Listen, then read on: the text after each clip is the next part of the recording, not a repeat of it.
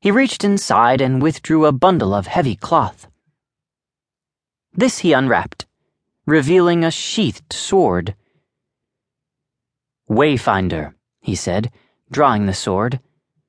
The lords crowded closer. It was known that King Nagle possessed a sword of power, but few had seen it. Its appearance was disappointing to some who had expected finely worked and gilded hilts. The simple black cruciform was unadorned except for a small arrow emblazoned in white on the hilt. "Where is Farslayer?" said the king, and the sword of wisdom turned in his hand. The lords hastened to get out of the way of the unearthly keen blade, which swung around southward, then quivered as though it would like to leap forward. "South and a little east," observed the king. "Raven's Keep, or Sun Mountain. A few days should get you there." He sheathed Wayfinder and held it out to Paithor. "Take this along to guide you." Paithor accepted the sword, bowing gravely.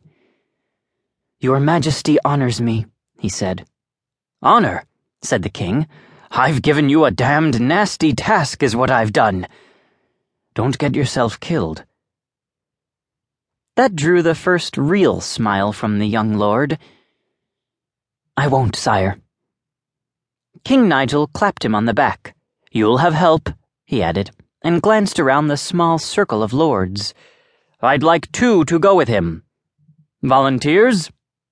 "I'll go, Majesty," said a tall, dashing lord with steel-gray hair. "My hands lie near the southern border. I'll do my part to protect them." "Thank you, Echevarian," said the king. "Who else?"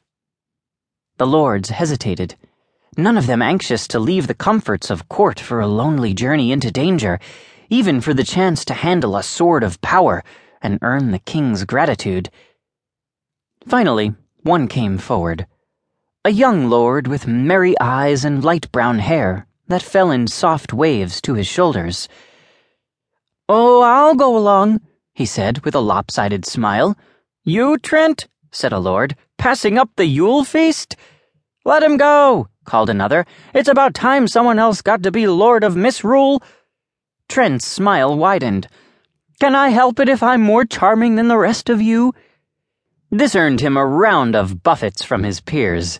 He laughed as he fended them off. "Peace, peace! I'm going with Paithor. You can have the ladies to yourselves."